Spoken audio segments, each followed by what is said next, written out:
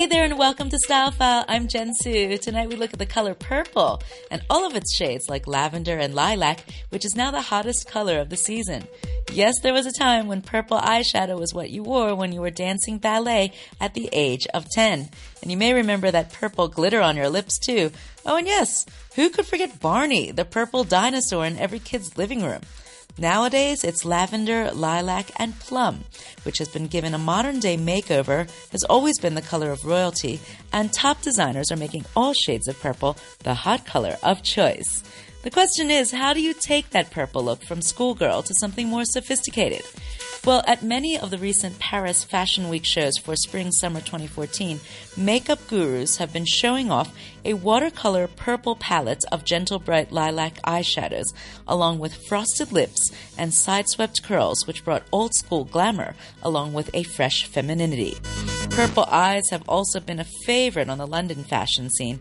However, unlike Paris, where eyelids had a much gentler pastel palette of purple, in London, catwalks were filled with models sporting a much more vivid shade of deep violet.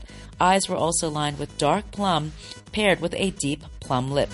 In New York, well, it's all about pastel purple lips and also bright lavender lips. Check out some latest nail colors in New York, which are also in various shades of purple. And for instance, Marquesa's New York show had models in lavender metallic nails painted by Asian manicurist Jin Soon Choi. So how do you actually go about wearing the latest hot color without going overboard? First of all, never go too matchy-matchy, which means do not wear a purple dress, purple hat, purple eyeshadow, dark purple lips, and purple nails all at the same time. Yes, you might think, duh, that's kind of obvious, but you'd be surprised how many people, once they wear purple, feel the need to match that purple everywhere. No, use the color as an accent. If you wear a deep purple dress, for instance, then go for a lighter pastel lavender on the lips with black mascara and liner. If you wear dark plum lipstick, well, that should be your signature pout. And leave the rest of your makeup very pale, outfit fairly simple, so that you can just draw all the attention to your lips.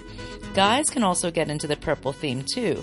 Yes, a slightly iridescent silk tie in shades of purple, particularly dark plum, will go very well with a suit and really jazz things up.